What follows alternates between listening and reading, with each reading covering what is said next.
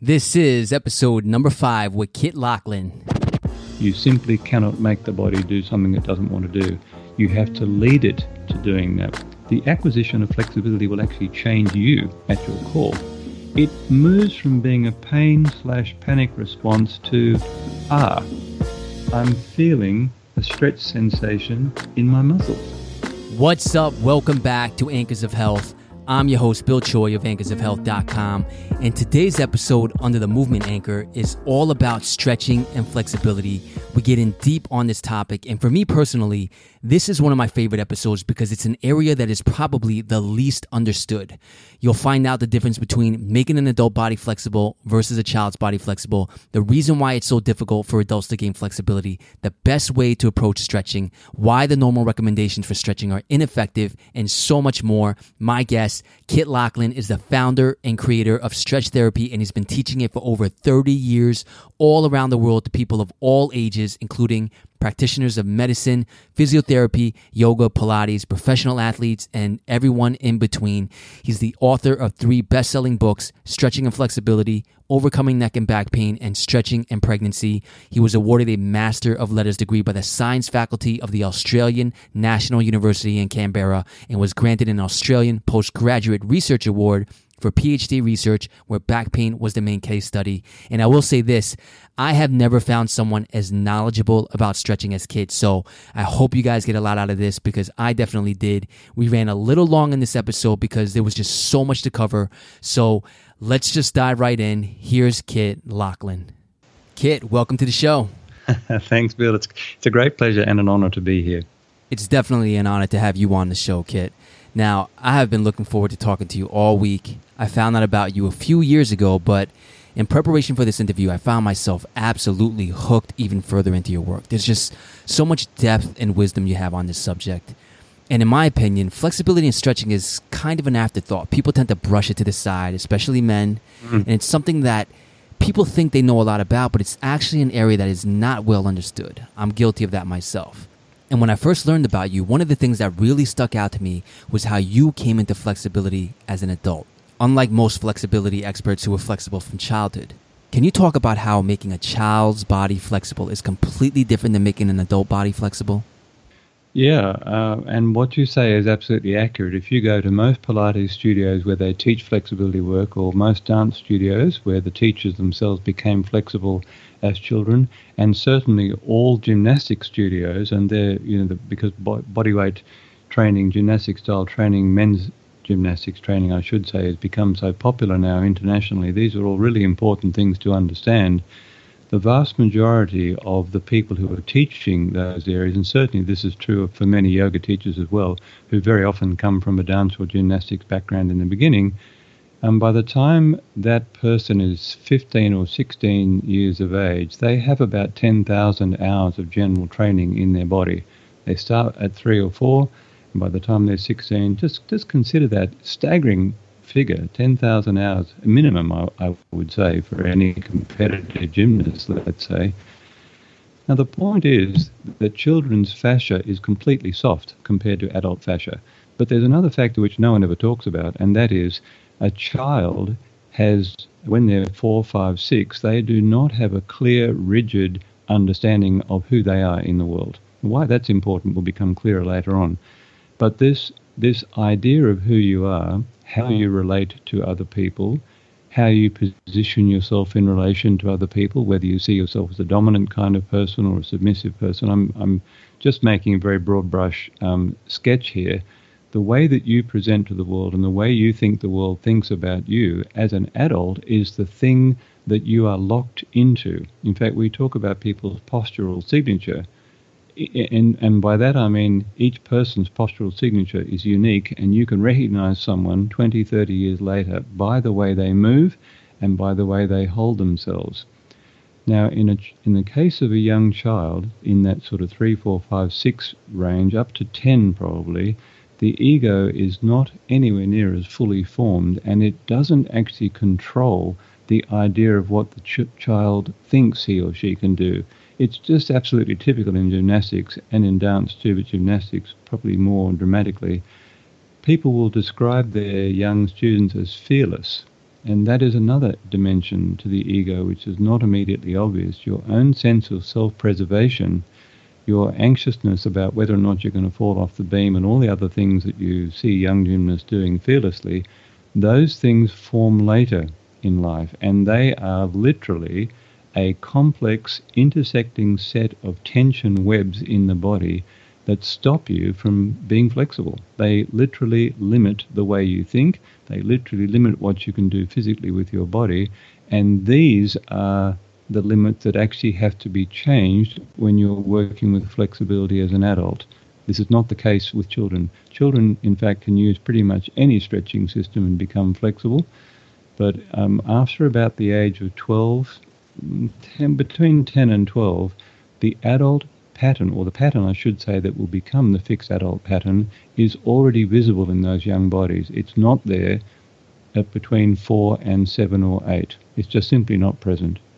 What you said is so true. My daughter's in gymnastics and she is definitely fearless, as well as all the other kids in her class. Now, you have a very interesting story. Can you walk us through your story of what got you interested in flexibility in the first place? Yeah, that can be a quick and simple one.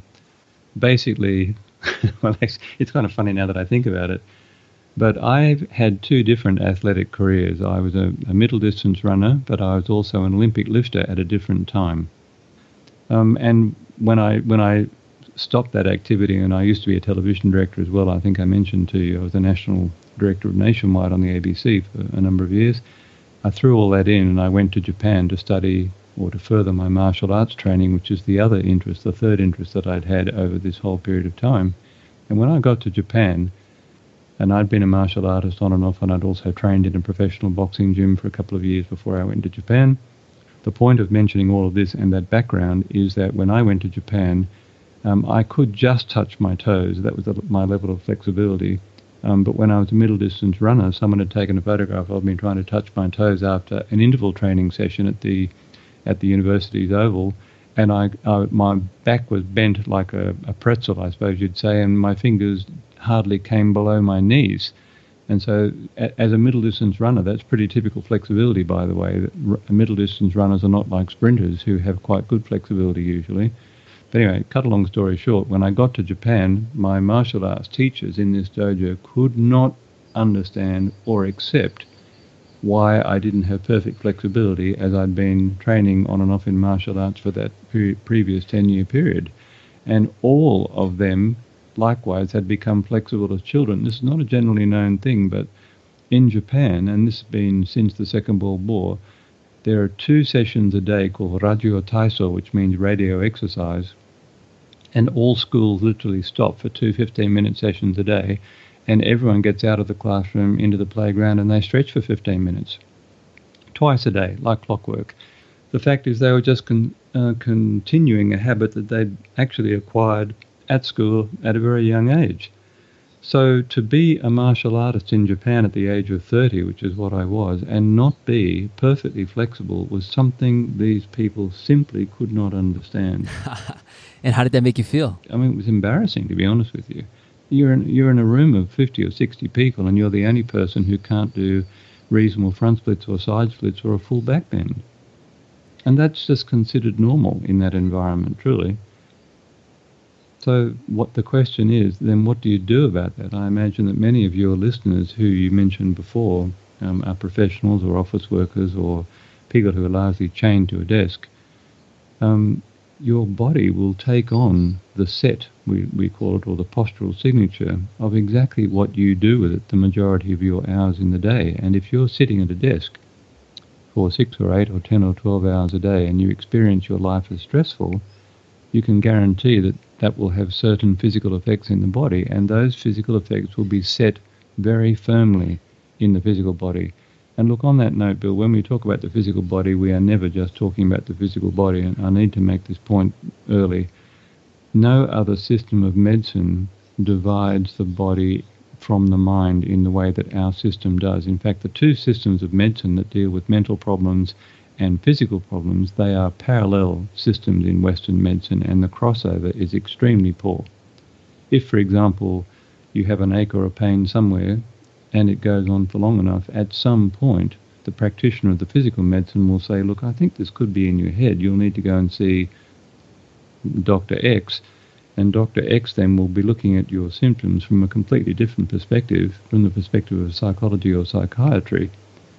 That's a very, very different worldview. The two worldviews, well, really, it's a Cartesian inheritance. We inherited René Descartes' perspective, I think, therefore I am, and the mind was divided from the body, and I'd say irrevocably since then. But when you look at the whole human being, the mind and the body occupy the same time and space. They're actually part of the same package. But the idea that you have about yourself and the question of whether or not you experience your life as stressful, those two things play hugely into what physical flexibility will demonstrate, and also play into the different tools that you need to unlock that body. So as you mentioned, for those that are sitting for most of the day, what are specifically the characteristic changes in the shape of the physical body that you're seeing?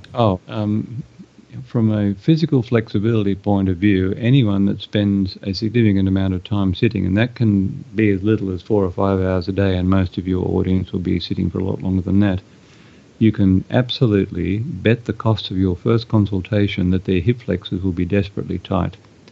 Now, why are the hip flexors, I mean, you could be forgiven if you've read some of my stuff, you could be forgiven for thinking that I think the hip flexors are the key to unlocking the whole body. I'm going to say now publicly that in a very real way, they are. The reason they are is not obvious. When you're sitting at a desk, in fact, if anyone's listening now and they're sitting, just try lifting one knee up without moving the rest of your body or slumping, and you'll find that only comes up 6 or 8 or 10 inches. That sitting position is the position of maximum contraction of the hip flexors. And so when you sit for 8 or 10 hours a day, and the next bit is critical, and experience your life as stressful, that is to say you've got to have something done by the close of business, or people are making completely unreasonable demands on your time, and in the professional world this is just the normal environment that you operate in. And if you're a AA or AAA personality and you're an adrenaline junkie, all the mechanisms that I'm talking about will be driven harder. But you are telling your body that the position that you're in now is meaningful and important to you. Why? Because you're sitting in it for 8 or 10 or 12 hours a day. And the characteristic changes that happen in the body is a very significant shortening of the hip flexors. In fact, even in yoga classes, there's no yoga pose unless you modify a particular pose the way we have and align the hips in the way that we recommend. Not even something like the warrior pose stretches the hip flexors effectively, because they actually focus on an alignment which actually turns the back leg's hip away from the stretch instead of into it, which has to be done in order to make it effective. So one thing is the hip flexors will be physically tight, but I'll come back to that in a moment. The second thing that will happen is that there'll be an increasing tendency towards kyphosis, which means an increased curvature in the thoracic spine, and the cervical lordosis, which is the backward-facing curve between the head and the shoulders. That normally increases as well, and over time, further time, the head, if we look at where the head sits in relation to either the shoulder joint or the plane of the feet or the alignment of the ankles is probably a better way to describe it, the ankle bone, let's say, you'll see what's called technically a head-forward posture will also develop in response to that increased kyphosis. And when you stand up from your long day at the desk, because your hip flexors are short, your pelvis will be anteriorly tilted, and they are the classic shapes of the modern body. An anterior pelvic tilt, the lower abdominal area protrudes slightly as a result of this, an increased curvature in the thoracic spine, shoulders moving forward on the rib cage purely in response to gravity's effect on how the shoulder joint sits on the rib cage, and a head forward posture. And just for our listeners that aren't too familiar with those terms, anterior pelvic tilt is the best way to picture that is if you had a bowl of water as your pelvis and you're tilting it forward to pour out the water in front of you. That would be anterior pelvic tilt. Now look, some people, I mean, I've seen CrossFit athletes who have absolutely superb posture. I'm not talking about everyone. Whenever we generalize, one of the problems of generalizing is that there will be, a significant number of people who don't actually fit that generalization. What I'm talking about is if you sit at a desk for long hours a day, experience your life as stressful, and don't take remediation type actions, which is all that stretching is, and I'll develop that theme in a moment too if you want, then these are the changes that will happen to your body over time. And if you want any proof of this, Just walk around a university campus sometime and look at and see what the elderly academics look like. They all have the same body shape. So these positions that we're locked into for most of the day, you refer to it as postural signatures. You mentioned it earlier, and you also mentioned it in your book. Can you elaborate what you mean by that? What we mean by that when we use that term, we mean, supposing I could see your face while you were listening to me talk, your face and body will be in the body language of someone who's listening interestedly to a conversation he's been anticipating for a while. And so we can see in the mind's eye exactly what that looks like. Now picture someone who's at a meeting, one of the innumerable number of meetings that most executives have these days. They're sitting back in their chair, their arms are crossed, their eyes are looking down, the body is slumped. That body language is telling you a completely different story about that individual. But this is what's not obvious, Bill. Your body language is you. And so when we're talking about some senior executive who has that beginning of a kyphosis and a slight head forward posture and the position of the shoulders are not ideal, what's happening over time with the repeated, let's call them assaults of the demands of normal working life? I mean, some of these demands are extreme. People yell at you. You're expected to do more with less, and all the other things that the modern work environment has literally institutionalized. The heart area is being protected. That's actually what posture is. It's a method, a way of protecting your core areas, the front of your throat, the abdominal area, or your groin. These are the key, areas that the body protects automatically. And so what one has been doing inadvertently by sitting all those hours in an office in a let's say a relatively unpleasant environment is all the protection mechanisms of your body have been encouraged to manifest. The shape of the body itself is nothing more than what your body has done over the last 5 or 10 years. When you hold your body in a particular configuration, or you think about yourself in a particular way, I'm here on the totem pole, I'm trying to get higher on the totem pole, I've got to be competitive, I've got to be aggressive, I've got to be this, that and the other, they become solidified, or reified is the technical term, which means made physically real. They become set in the body, and they are what you present at the meeting. They are how you see yourself in the world, and that is the shape and the structure that people around you will respond to. So let me give you a thought experiment here. As an ex-philosopher, we call them Gedanken. It's a German word. It means thought experiments. They're so helpful. Everyone in your audience has held a baby at some point in their lives.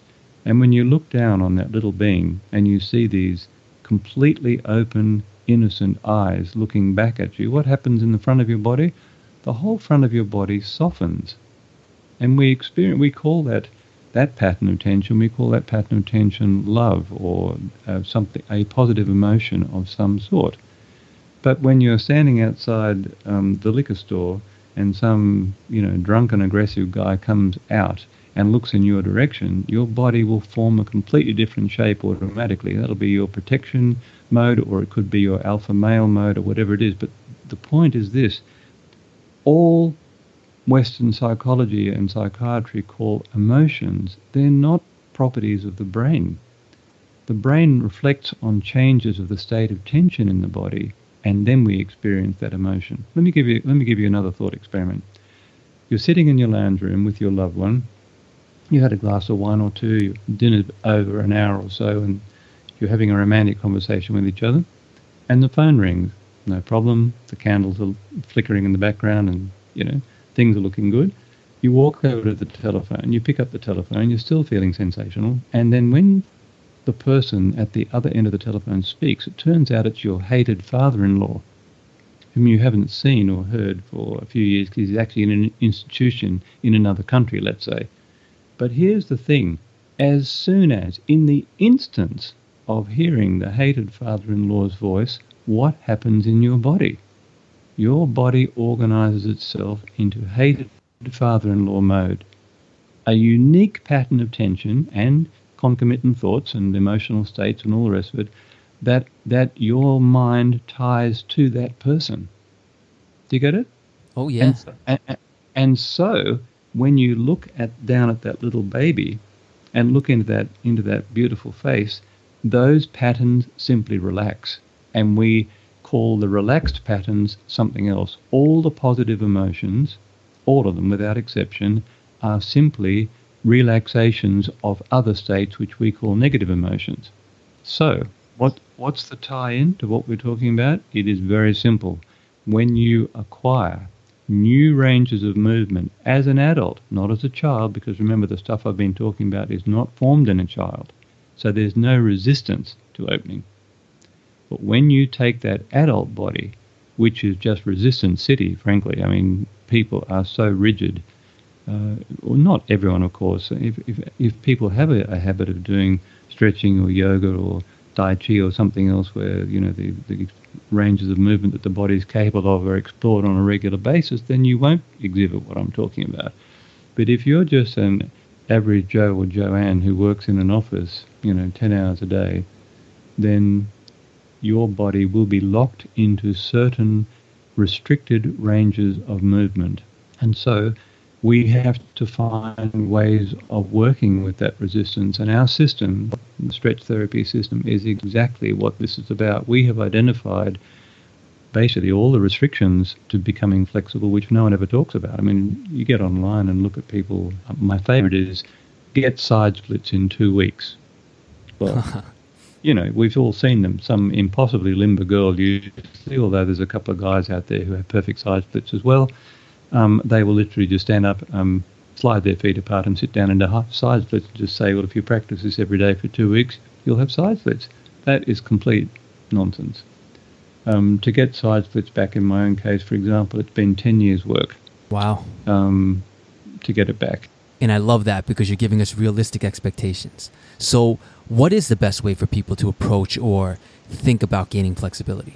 Realistically, if you're 25 years of age or 35 years of age and you want to be flexible, in my opinion, the best way to think about it is to consider a 5-year or 10-year timeline and simply do the work in a non-obsessive way with no regard to the outcome, 1 or 2 stretching sessions a week on your tightest areas, and just wait for the changes to unfold by themselves. Because one thing I can tell you, having taught flexibility work for 30-something years now, the usual affliction that men have, which is we're basically afflicted by what I call the more machine, which is a fundamental approach to life which says if some is good, then more must be better.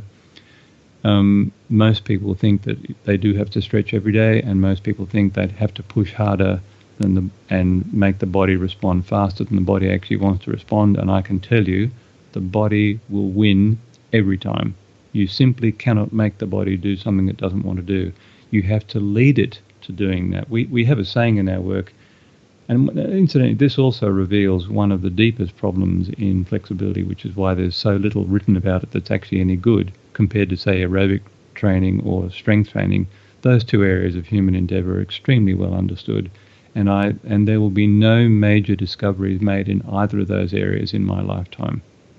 If you follow, let's say, periodization, Tudor Bomper's thing in weight training, or you follow any of the people who are the gurus of aerobic training, if you follow their general prescriptions, you'll get fitter and or stronger. There's just no doubt about that.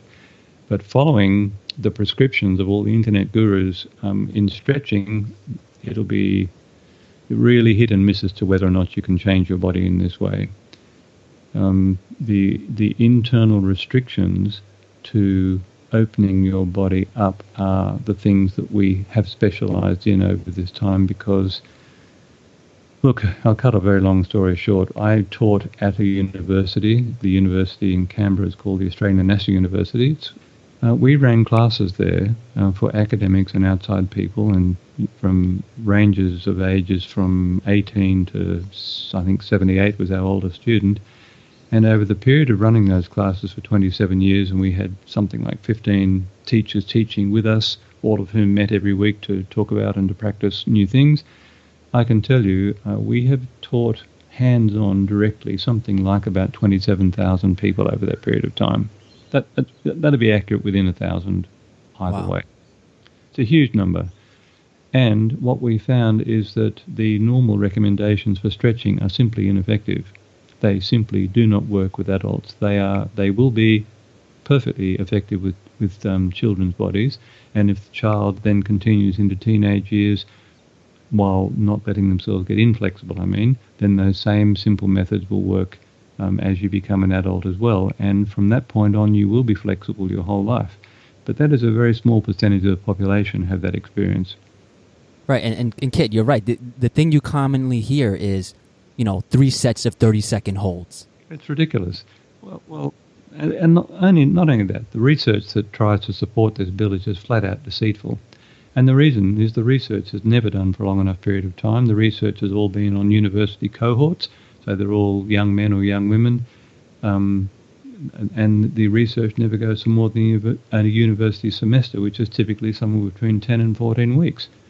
And what we've shown in our work is that if you are using the most sophisticated method, you definitely will see a change in that period of time. But unlike aerobic training and strength training, and you'll never hear this said anywhere, flexibility training, the greatest resistance to change is actually in the beginning of the process, not at the end. In resistance training or aerobic training, the greatest improvements occur at the beginning. Now, this is true. You're right, it is. Basically, you'll hit your first plateau in aerobic training or strength training maybe 3 or 4 months in, but you will have got immensely fitter or stronger in that 4 months. Someone doing flexibility training, things hardly have changed in that time. And so we need to have a much longer horizon if we want to become flexible. But this is the interesting thing. The longer you do flexibility training, the more quickly you acquire the far reaches. Whereas in strength training and aerobic training, you plateau and every improvement comes with greater effort. It's completely different. So when you gain this new range of motion, how long would you say that it lasts? If you could even put a number on that, but I can, not a number, a quality. I'll approach from a qualitative perspective. And if you can also talk about what's required to maintain it as well. Yeah, the key thing is, and for most people who are actively engaged in some sport or activity, the activity itself maintains the gains. Now I'll put it in more formal terms. If you want a flexibility improvement to actually become embodied, by that we mean the body permanently, the body and the mind. Let's talk about that body-mind complex as a single thing. If you want the body-mind to change permanently, you absolutely must incorporate that new movement in your ordinary activities. So to give you a perfect example of what I mean, this will sound a bit odd, but I use a squat toilet every day. And the reason is that all of those processes just occur much better. Let me take a sidestep from that. The vast majority of the world do not sit on a toilet to go to the toilet. They squat. And this is just, I've given this little chat on countless numbers of workshops now. You can just see people's eyebrows go up and down because most people can't even squat. In the majority of the world that do not live on chairs and have tables or offices in their environment, when two people get together to have a conversation, they do not stand to talk, Bill. They squat to talk. For most people in the world, apart from we Westerners, the squat is the primary position of rest. It keeps your ass out of the dirt, and you simply squat down. You have a cigarette or a chin wag or a drink with your friends, and you'll be in that position for 20 minutes or 30 minutes. No one in the underdeveloped world thinks twice about doing that. Literally no one. Old ladies, old men squat to talk. Do you get what I mean? Absolutely. The point is this. Most Westerners, if you ask them to squat down with parallel feet, especially with their feet together, they just fall over backwards. Their hips are not loose enough, but the main reason is ankles are not loose enough. No one has tight ankles in the third world. Not a single human being. It doesn't matter how old they are. Why? Because they squat every day. So, getting back to the main point of this thread in the conversation, if you acquire a new range of movement by using strong ankle stretching exercises and you softening techniques to soften the calves and the hamstrings so they flow sideways, which is absolutely essential in a full squat, and it has nothing to do with how big your legs are. And in fact, our first program on the Vimeo On Demand channel is Master the Full Squat. It is so fundamental. My friend Paul Check talked about primal movement patterns, and the squat is the first of the primal movement patterns. If you can't squat, and you go off to the gym or particularly a CrossFit establishment and you try to do the things that they will want you to do, you are an injury waiting to happen. The range of movement has to come first. Unless you're doing something like, if you can get into a good position for a back squat or a front squat, then of course you can use the weight to stretch you. That will work perfectly well, and that is absolutely typical in an Olympic lifting gym. Anyway, so the point is this: if you're stretching legs apart or getting back bending into your body, opening your chest, and all the other things that we might talk about, because there's an infinite number of positions the body can be put into, but let's say there's half a dozen major poses that you want to master in order to call yourself flexible, and I'll just run through them. Side splits, or something close to it. A pose that's called the pancake, or it's called Upavista Konasana in yoga. That's where you sit on the ground, you spread your legs apart, but only far enough so that you can still hold the inside of your feet by your hands, and you pull yourself forward and you put your chest and tummy on the ground with a straight back. Everyone knows this one. Beautiful looking position. 1 in 10,000 people can do it. Every child can do that. Literally every child on the planet can do that, up until the age of about 2.5. And then they start to imitate your movement patterns, and they lose it. They don't do it, so they lose it. And so that's really a roundabout way of answering your first question. How do you maintain a range of movement that you acquire through some technique, and it doesn't matter which one? It must be incorporated into your normal daily life somehow. So I use a squat toilet, and I do a Cossack squat and a Skandasana, which is a slightly more difficult version of a Cossack squat, every day. It takes me 30 seconds or a minute. Yesterday, for example, I went to pick up some horseradish from the local farmer's market. I was 4 minutes early, and I spent that 4 minutes doing Cossack squats and Skandasana. So that was yesterday's workout. That's it. Done and dusted. Because that is my normal range of movement. If you want to get the flexibility to be able to do a Cossack squat, you are going to have to invest some time and energy into it if you don't already have that in your body. And in general, how many times a week do you recommend? Twice a week is ideal for most people. Actually, the perfect frequency is once every 8 days, but that doesn't fit in a 7-day week. So we just say twice a week, so you'll have a few days off and a few days off in between the sessions. And if you really want to make progress, and no one will like to hear this, but if you really want to make progress, you have to find out where your tightest spots are and concentrate on those. Let me give you another image to play with. When you go to a yoga class, if any of you in the audience have been to a yoga class, you'll see this. Every yoga class you go to, what do people warm up when they go to a yoga class? Well, they warm up their hamstrings. What muscle do they least need to warm up? Their hamstrings. Why do they warm up their hamstring? Partly it's a habit. That's what we do. And secondly, they want to look flexible. They're in a room full of people, and everything is competitive these days. So you want to start off with something that shows you're part of the flexible group. So you stretch your hamstrings. It's silly, really, because what you really need to stretch are your hip flexors and backward bending for most people. But I have never seen anyone stretch their hip flexors properly or do a full back bend in a warm-up session for a yoga class. Now, there must be exceptions. I'm sure there'll be someone in the comment section saying, no, I always do backward bend, and good on you if you do, because backward bending is absolutely the most important range of movement for the human body, especially as it ages, because all the changes that accompany aging that we call aging are, in fact, the opposite movements that I described much earlier in the conversation, which were shoulders hunching forward, head being positioned forward in relation to the shoulders, upper back bending forwards, etc., etc., etc. All those changes we call aging. Do you see the key point here? Right. If you do not have those changes in your body will not actually be old, even though you might be 65 or 70. Now, that is not an obvious thing, but I absolutely assure you it is the case.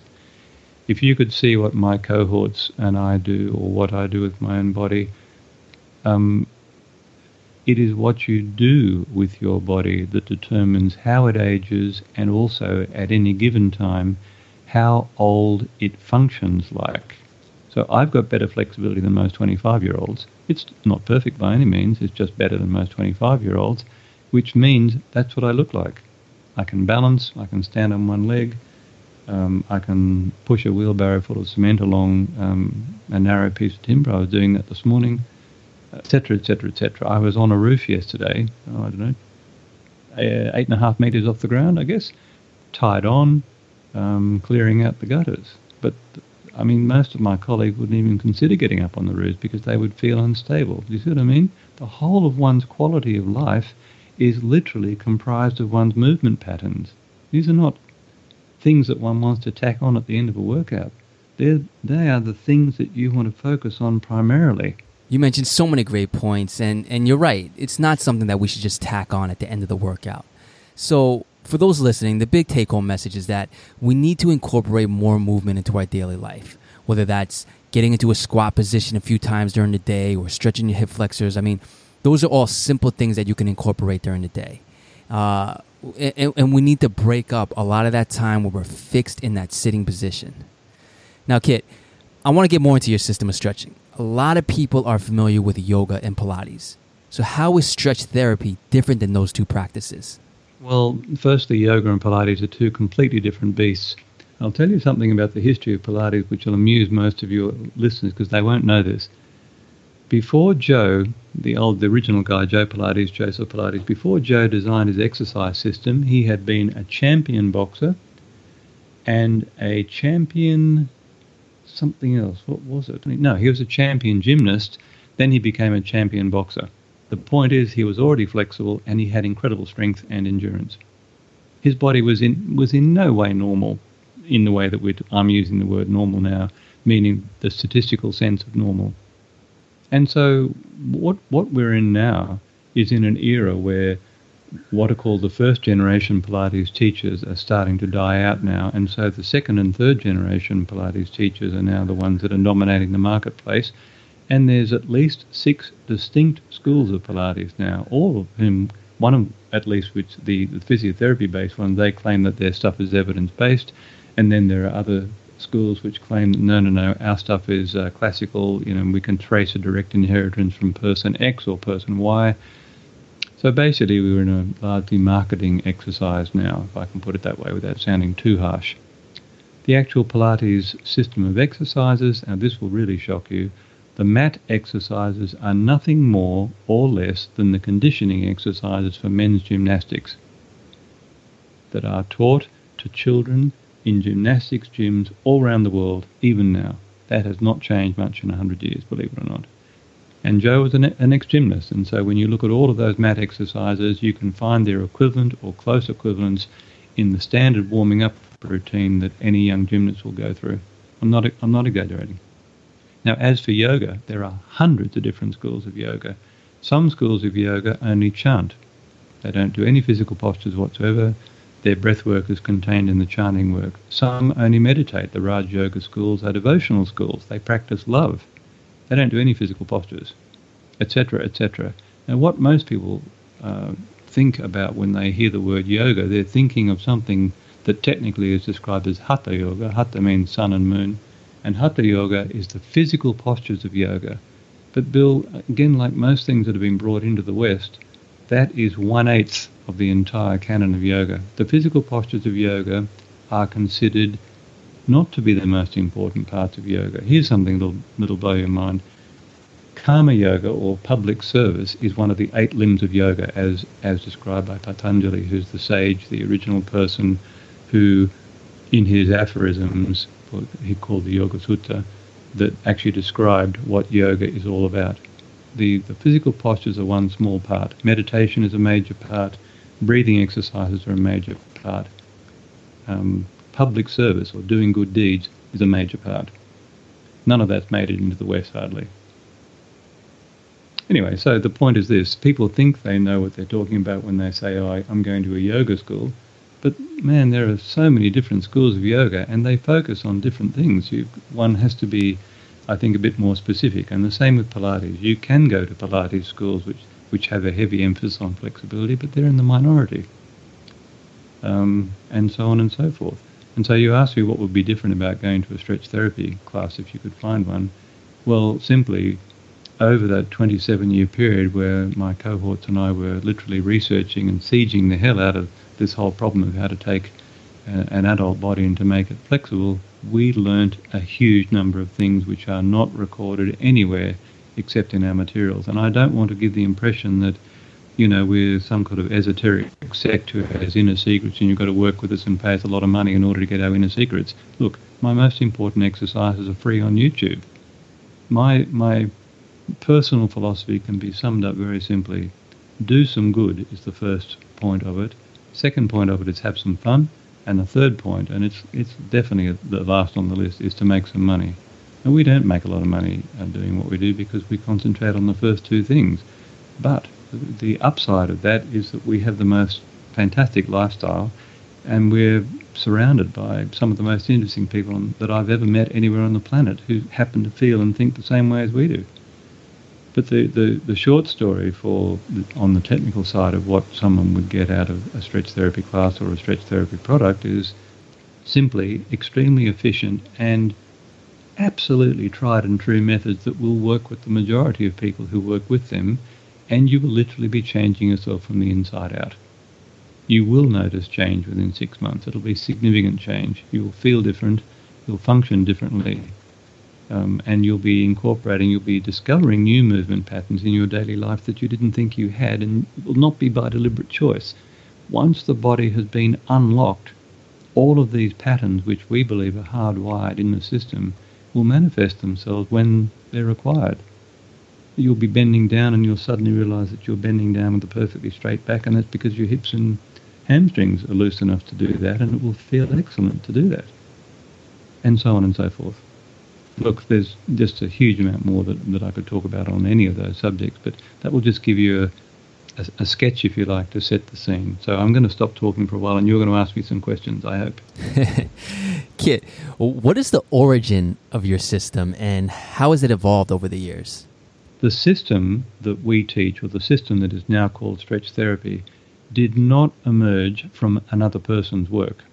It hasn't been inherited. It hasn't been passed on through generations. Like, for example, when I was studying yoga, when I was much younger, when I was in my 20s, if I asked the yoga teacher in that era, so we're talking in the 70s, why do you do it this way? They will say, because this is the way we do it in our school. Now, for me, that was never a satisfactory answer, and in my opinion, no one should be satisfied with that answer. There has to be a reason behind the fact that that's the way we do it, or that's part of our tradition. That's a starting point only. And so in our system, because of my training, I'm a logician by training, and I got a master's degree, and I did 5 years of fully funded Ph.D. research in an area that I created for myself in this area. I can tell you, just being told that that's the way we do it is no kind of an answer for me.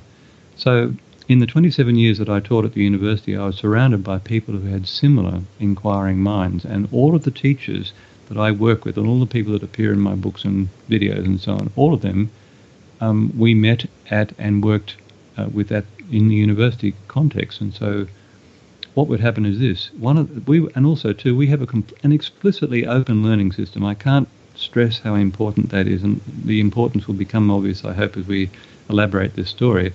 But unlike most systems which are fundamentally closed to a greater or less degree, in our system we don't even pretend to know it all. We say we know something about what we're teaching. We can demonstrate all the things that we're teaching. We can help you achieve those same patterns if you want.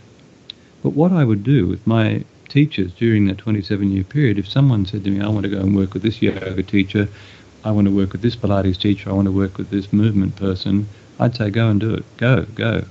And they'd go and do that, and sometimes the teachers would be away for 6 months or so, and as soon as they came back, they'd come back to the advanced class. This is the group that met every week, which included all of the teachers plus our senior students, and I'd say, okay, just come back from this workshop, show us something interesting that we might like to play with. And we literally would workshop that movement pattern or this exercise or whatever it was, that class. Now, if the majority of the teachers there got excited by whatever it was that the outside person coming back in was showing, that would get taught, of course, to the students, the rest of the student body, which numbered typically between 800 and 1,000 or so at any given time, or certainly between, I'm just doing the math now, certainly between 500 and 750 is probably more accurate, but that's the student body that would have any given year. they would go and teach that new technique to those students, our students that we'd been working with for a while, and the very next advanced class, we'd get the report back on whether or not it got the thumbs up or the thumbs down. And what this means, Bill, is that our system has been changing at warp speed for that whole period of time. And now that the system is being taught on most continents, although not on the US anymore for reasons I'll go into, because it's being taught everywhere and because we have these incredibly cheap Vimeo on-demand programs, I think the most expensive program's $20 from me, and that most of them are around between $2.50 and $10. And also all the big exercises are on YouTube anyway. They're just not collated in it. You'd have to work your way through them all. We have an immense amount of feedback from the people who've been using the second order system, which is basically learning by video. And a huge number of those people turn up at our workshops. I know I've worked with people on the last workshop that I taught in Sydney whose only contact with me was via the YouTube channel. Anyway, the point is this. When you have an explicitly open learning system, which is something that we're deeply committed to, you are looking for new ideas outside your own system all the time, and you've got a framework within which some of those new ideas might be able to be slotted and used. If you're not an open system, you'll spend a lot of your energy protecting your own boundaries or protecting your brand. This is a complete misdirection and will absolutely guarantee that your system will fail. It'll only be a matter of time. I could say a lot more on that. There's a very famous philosopher called Lakatos who coined the term degenerating paradigm. A degenerating paradigm is where the majority of the effort in the system is devoted to protecting your own boundaries or your own brand. Believe me, it's only a matter of time before it fails. So look, I don't know whether I adequately answered your question or not, and if I didn't, please ask it again. Yeah, you definitely did. And along those lines, one of the things I really admire about you is that you don't overhype things like so many other people do out there. You provide us with realistic expectations. But I do know that you have some phenomenal breakthroughs as well. So can you give our listeners maybe an example of one of those breakthroughs? Yeah, we were running a stretch therapy for performance workshops in Adelaide at a gym. And a guy who said, I've never been able to get past about 45 degrees in the pancake, and that's with my back, bent completely forward, and so not in good form at all. And by doing a couple of contractions and by doing a gracilis release, which is a manual technique that we use on some people, not all, which actually physically separates the gracilis muscle from the inner hamstring muscle. I'll get into why that's useful in a moment. He literally was able to lay himself down on the floor with his tummy and chest on the floor, head on the floor, still holding his feet, and he just stayed in that position for about 5 minutes. And when he came off the floor, he was as white as a sheet, literally as white as a sheet. And I said to him, "What's the matter?" And he said, "I'm just in a state of shock." Anyway, cut a long story short, he lay down for 15 minutes. And this is the big take-home thing. He recovered completely within that 15-minute period of time, but he has always been able to do that pose since then. Even the very next day, he was able to back up and do that pose. The point is this.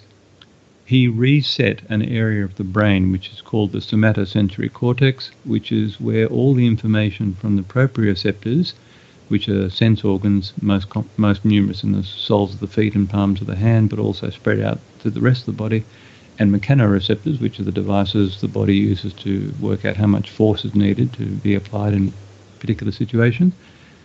And he completely reset what his brain thought his body was capable of doing in a process that literally took 5 minutes. Now, this is unusual. Wow. I mean, this is not to be expected, and it's something else that we say. We never say, well, I'm going to talk about what we don't say. We never say that people who come to our workshops can expect breakthroughs, because some people don't have a breakthrough. They just have a modest increase. They go away armed with information, and then we see them at a workshop in a year's time, and they have improved hugely, or they join our forums, and you can see photographs of them progressing month by month, and everyone who does the work progresses. What's interesting, though, is that the speed of the progress cannot be predicted from any other athletic quality that you might have. You can't even say that it'll be slower than normal, given quality X. The fact is, Bill, nothing can be said about it until the person themselves actually gets down on the floor and tries to start working on their body in this way. And it's actually the sensations that come back from the body which tells you whether that person is going to be on a long road before they become really flexible, or whether the road is going to be smooth and relatively quick. Now, something that does not yield well to the scientific method, and I can speak here because this is what my Ph.D. research was mostly about, the sensation of stretching and the sensation of pain for a beginner are identical. They are the same sensation. When you move into a stretch, the feeling you get back from your body is not a pleasant, wonderful sensation at all. It's a horrible sensation, in fact. And the body's own protection mechanisms cut in at full power, and that is the reason why most stretching systems don't work very well.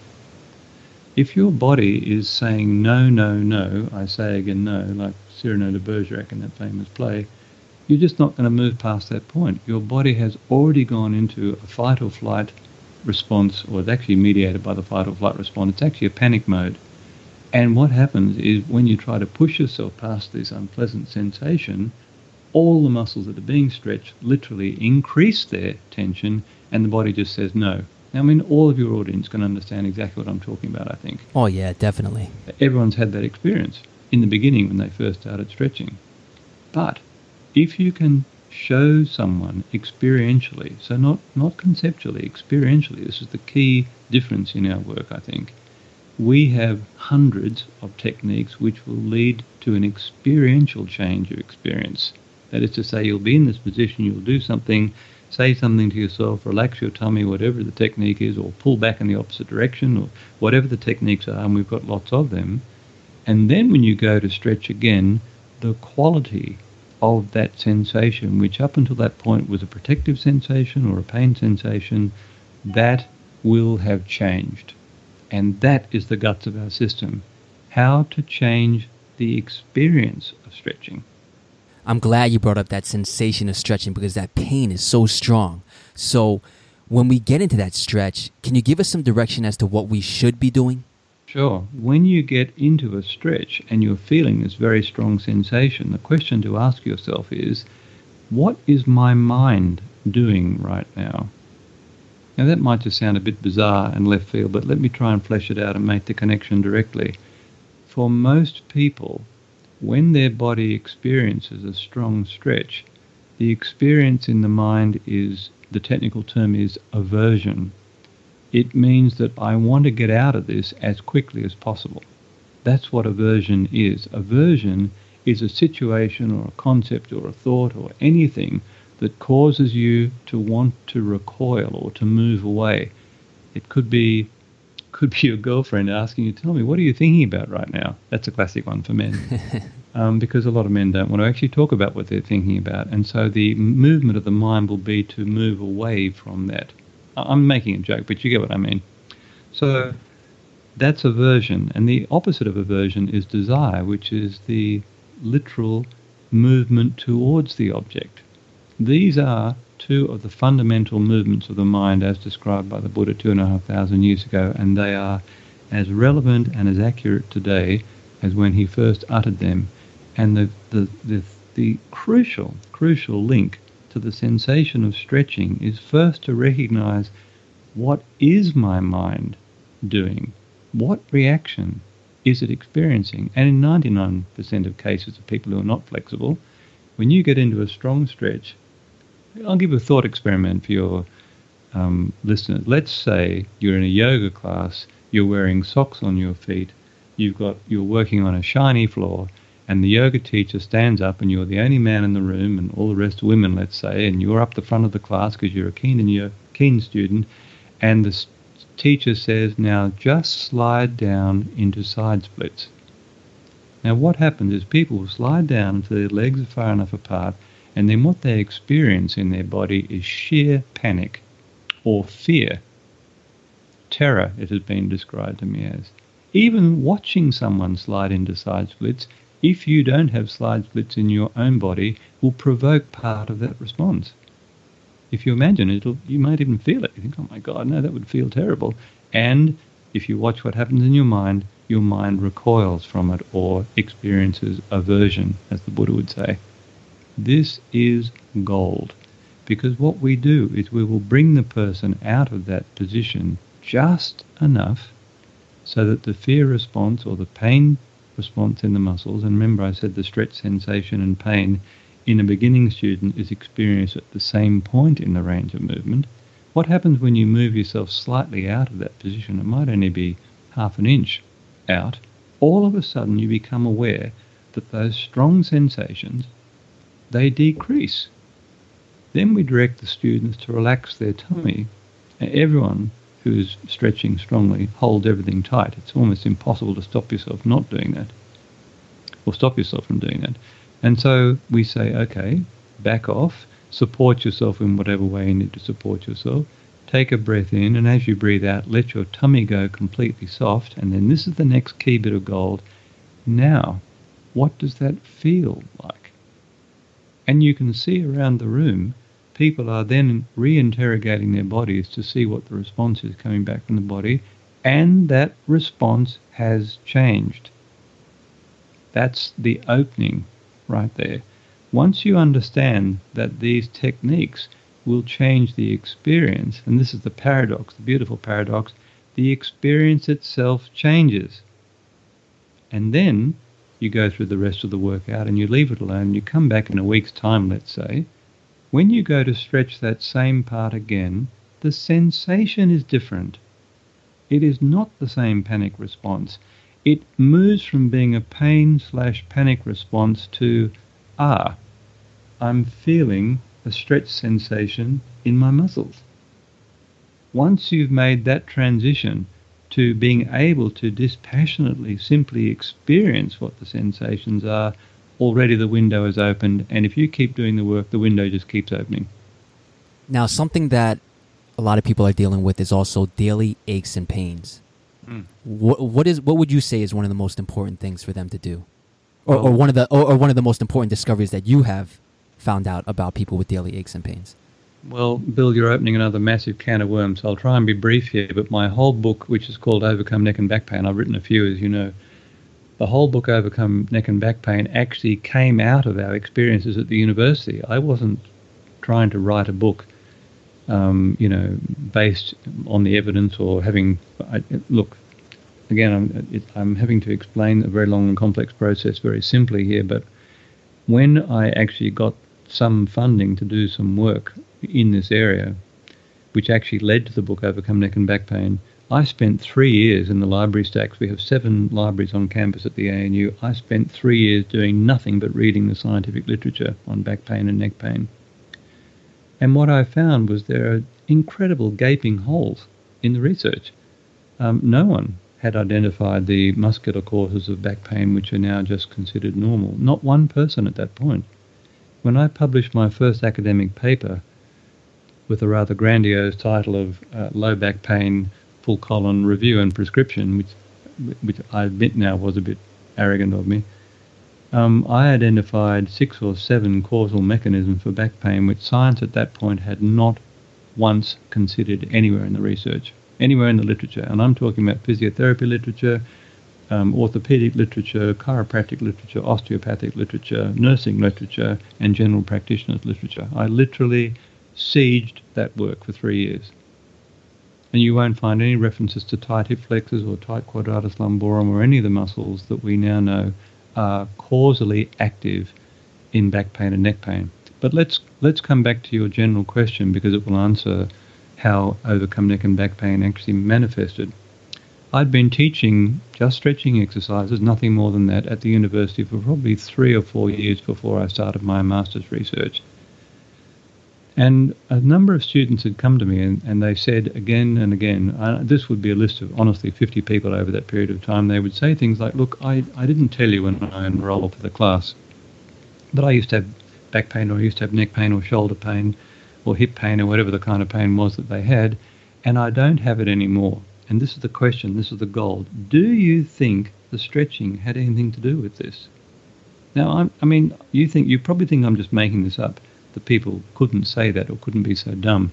But we're talking about, 1985, 84, 85? no one had actually considered using stretching exercises as a potential treatment for anything at that point. Do you get it? And so the book, I started to collate what these people were telling me, and this is what I found. And I actually want to talk about something that was a real roadblock in this thinking too, because it actually explains a huge amount and it directly answers your questions of what people should do about aches and pains. It was this. I was having a really hard time, you can imagine, recommending stretching exercises for people for back problems and neck problems at one point, because in my advanced class were people who would, on any ordinary scale, test as hypermobile. They'd be, considered by physiotherapists as being way off the active range of flexibility. So people who could lie face up, for example, and pull their leg down next to their ear, right, with the other leg on the ground. So doing splits but upside down. And plenty of people in my advanced class could do that. I was also running an over 40s class, which became an over 50s class, where plenty of people had the flexibility of a house brick, just like us. And so on the one hand, but here's the thing, many people in the advanced class had neck or back problems, even though they had this incredible flexibility.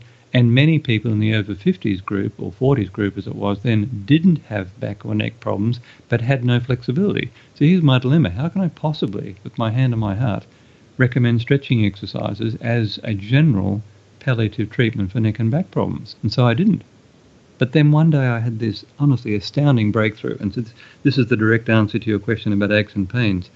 This is what I found. I looked one day with a fresh eye on the students in the over 40s class, and the ones who didn't have problems, whilst they didn't have much flexibility, what flexibility they had was symmetrical.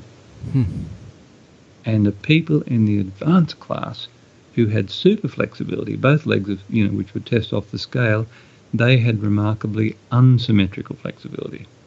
And then I started looking at the problem sets from this completely fresh eye. I realized that asymmetry in flexibility, and later we came to understand this also applies to strength too, which, as an aside, is why we recommend unilateral shoulder and unilateral hip and leg strengthening exercises as the way into becoming stronger, never bilateral.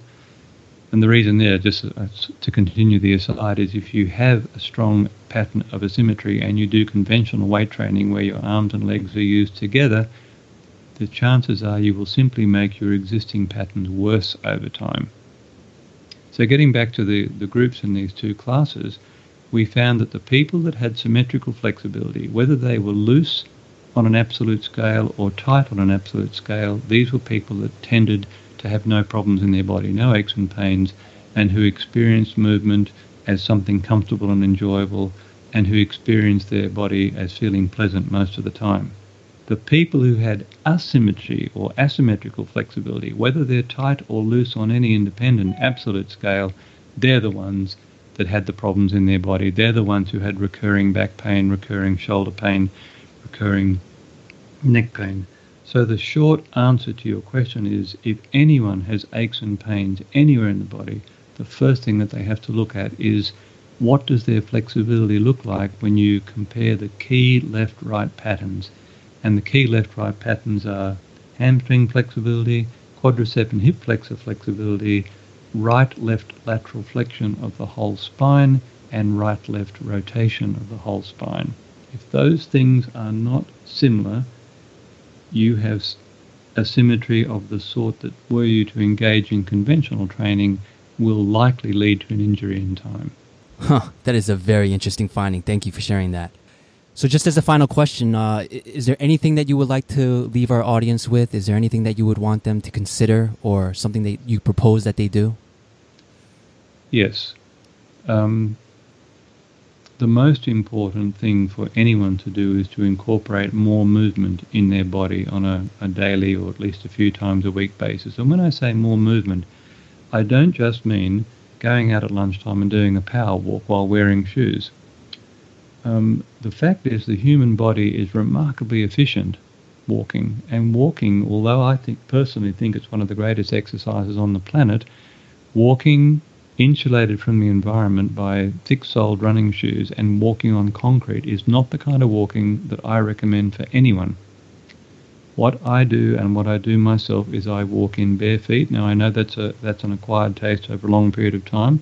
I've been barefoot for about 10 years now, and I walk everywhere in bare feet. Now, I do carry a pair of thongs if I'm walking in the mall, so that when I actually step off the mall surface into someone's shop, I'll actually put my thongs on so that I'm looking at least a bit respectful of their space. But what you need to do, if you really want to re-educate and remake your body rapidly, you need to find some gravel. You need to stand on it for a while first, and then you need to learn to move on gravel without hurting yourself. And what you'll find is, especially if you've got really tender feet like most people do who wear shoes, you'll find that moving on gravel or a hard surface is infinitely more difficult than your concept of it will be. It actually, if you do another thought experiment and just remember those old Walt Disney cartoons of people walking on hot coals, what they look like, where their knees are springing off they're trying to stay in as little contact with the hot coals as possible. They're going, ooh, ooh, ooh, ooh, and the shoulders are lifting up and down and everything else. That's exactly what you'll do when you walk on sharp gravel the first time. Your body will be doing everything it can to remove that sharp contact from the bottom of the feet. And that starts a whole massively complex proprioceptive chain of events which will in time stabilize your ankles, stabilize your knees, stabilize your hips and your back as well. So firstly, walk, definitely, but walk up and down hills, not on the flat. Walking up and down hills will challenge your balance. It will, especially if you do it in bare feet or 5 fingers, those minimalist shoes, they're the sort of intermediate step. Just getting some movement in your body where your body is actually in contact with the environment, and by that I mean the soles of your feet are in contact with the environment, that will change the way you move virtually immediately, believe it or not. Do I recommend that people go and run a half marathon in bare feet? No, of course not. The muscles in your feet, there are 27 bones in the feet, and I can't remember how many muscles, I think 60? I could be wrong. It's not important. They'll be atrophied. If you wear shoes, I guarantee you, your feet will not be strong. I've seen guys that have the most massive shoulders and arms and quads and everything else, and when you look at their feet, the feet look like they belong to a different person. The feet are literally the most important muscles in your body, and it's no accident that Oriental medicine spends a massive amount of time treating acupuncture points and so on the soles of the feet, when in fact they could treat acupuncture points anywhere on the body. The soles of the feet, we don't really understand the full role of this yet. But again, I'll give you another thought experiment. If you imagine standing on one leg, straight away you'll know that you balance better on one leg than the other. So there's the way into understanding the symmetry from a balance and coordination point of view. And if you watch what happens in the foot that's on the standing leg, as soon as you even start to think about taking the other foot away from the ground, if you can watch your ankle in the mirror, you'll see the ankle has to stabilize itself. That means you put more weight on the outside of your foot. The arch lifts away from the floor automatically. You don't have to do anything to provoke this. It's hardwired in every person's body.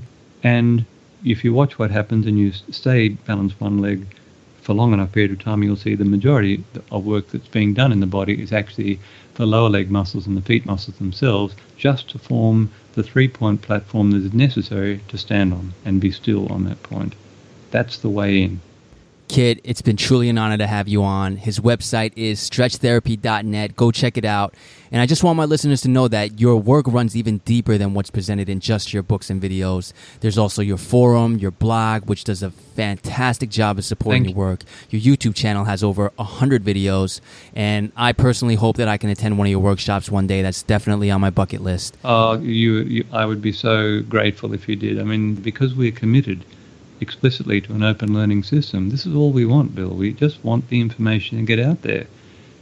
If the information gets out there, everyone will do well. I mean, what really I have to say upsets me in the era of the Donald is that the majority of stuff that's out there on the internet is marketing, or form, if you like, over substance. Marketing which can be as slick as anything and as beautiful as anything, but the content is just so suspect. Our stuff is honestly a triumph of content over form. The stuff that we have is not slick, and I'm afraid we don't use social media very much because there's only the two of us. We absolutely need people like you to get this information out there so that your audience can actually be helped, not just be sold to, which is the way so many systems work these days.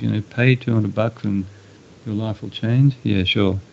Everything you said, I couldn't agree more with. And our forums, you mentioned the forums and the blog, they're both free. We just need a real email address to sign up. The forums are a free resource, and you don't have to be a member to dip into that. You can actually follow the stories of literally hundreds of people who've changed themselves doing these seemingly simple things. And this is the last point I want to make. Stretching looks simple. It looks like the acquisition of flexibility is just another problem set, but I assure you it is profoundly different to any other physical attribute you want to try and improve. The acquisition of flexibility will actually change you at your core. Not because someone's given you a mantra to chant or because someone says, follow this guru or this, that, or the other. I'm as far away from a guru as you can be and still be on the planet. These are just simply a collection of simple, relatively simple techniques which, when put together in the framework that we present them in, will literally change you from the inside out. And here's the thing, not in any particular direction, not like an Anthony Robbins kind of be-all-you-can-be thing, but rather, what is the real you that's inside the you that walks and talks today? We absolutely have no idea what that looks like, what it could look like. And compared to any other kind of training, flexibility training is the way into understanding yourself at a very deep level. So for that reason alone, it seems to me at least anyway, it's worthwhile considering. And after this jam-packed interview, I think everyone is considering. Kit, thank you for being so gracious with your time and sharing all your knowledge and wisdom with us. It's been an honor. A pleasure, my friend. I'll talk to you again soon, Bill. Thanks. There you have it. I could talk to Kit for hours about this, but hopefully there was a lot there for you to put into action. Everything we discussed is in the show notes, so check it out at anchorsofhealth.com/5. Thanks for tuning in, and I'll see you in the next episode. Peace.